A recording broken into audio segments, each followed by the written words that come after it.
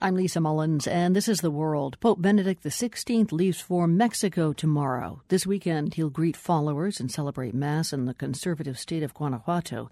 Think of it as Mexico's Bible Belt. The Pope is not going, though, to Mexico City, a place his predecessor visited multiple times. The Vatican says that's to avoid the capital's high altitude and smog. Others say the real reasons are the laws that make abortion and gay marriage legal in Mexico City. Monica Campbell reports. Among the fanfare, the Pope will reiterate his devotion to Mexico, the world's second-largest Catholic country. But in Mexico, there are also growing splits between Catholics and the Vatican's teachings. On a recent morning in a budget hotel room in Mexico City, I met a woman trying to keep her faith while making choices that the Pope rejects. My name is Laura Cruz, and I live in Oaxaca, and I'm 25. Cruz, a sociologist, lives in Oaxaca in Mexico's rural south and accidentally got pregnant with her boyfriend. Not ready to become a mom, she faced a choice. Go underground in Oaxaca, where abortion is illegal and a botched job can mean a frantic trip to a hospital and risking jail time. Or she could take a 6-hour bus ride to Mexico City, where abortion became legal in 2007. She struggled with her decision. I was thinking what the church is going to think, because the church tell you all the time that it's wrong, it's wrong, it's wrong. In Mexico City, you have rights, more rights than in other cities. So I don't feel bad with my Catholic part because I know what I did. It's the best option for me. Mexico City, with its new laws protecting abortion and gay marriage, is now a refuge for people like Cruz. And some believe that's why Pope Benedict XVI, who has condemned Mexico City's laws, will skip the capital, though the Vatican's official reason is the city's elevation and air quality. Elio Masferrer is a religious scholar in Mexico City. El problema es muy sencillo.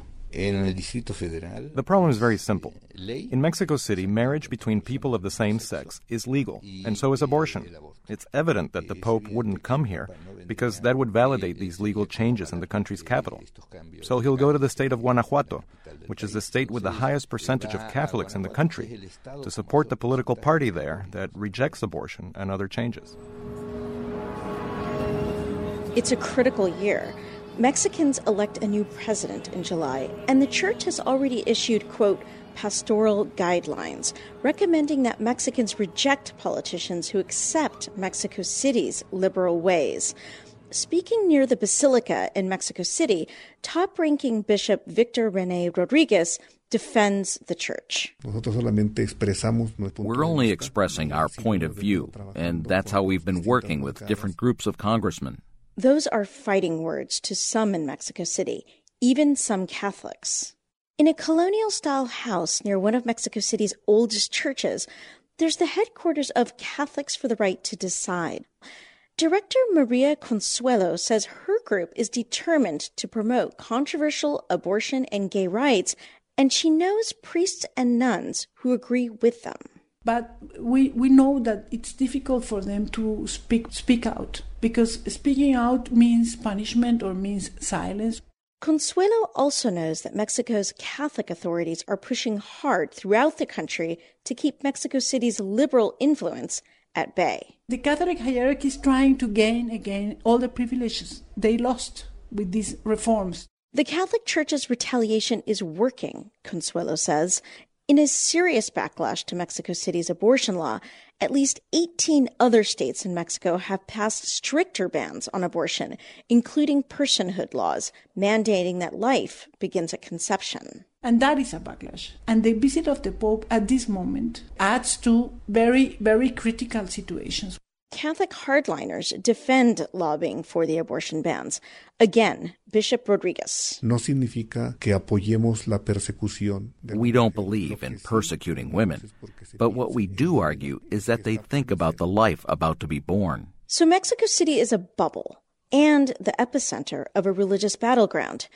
Back in the Mexico City hotel room, Laura Cruz said that she's determined to pass out pamphlets about abortion back in Oaxaca.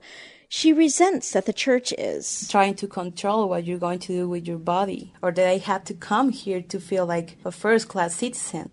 With these divisions far from resolved, The split between the Vatican's teachings and the realities and desires among Mexico's rank-and-file Catholics will continue long after the Pope's departure. For The World, I'm Monica Campbell in Mexico City.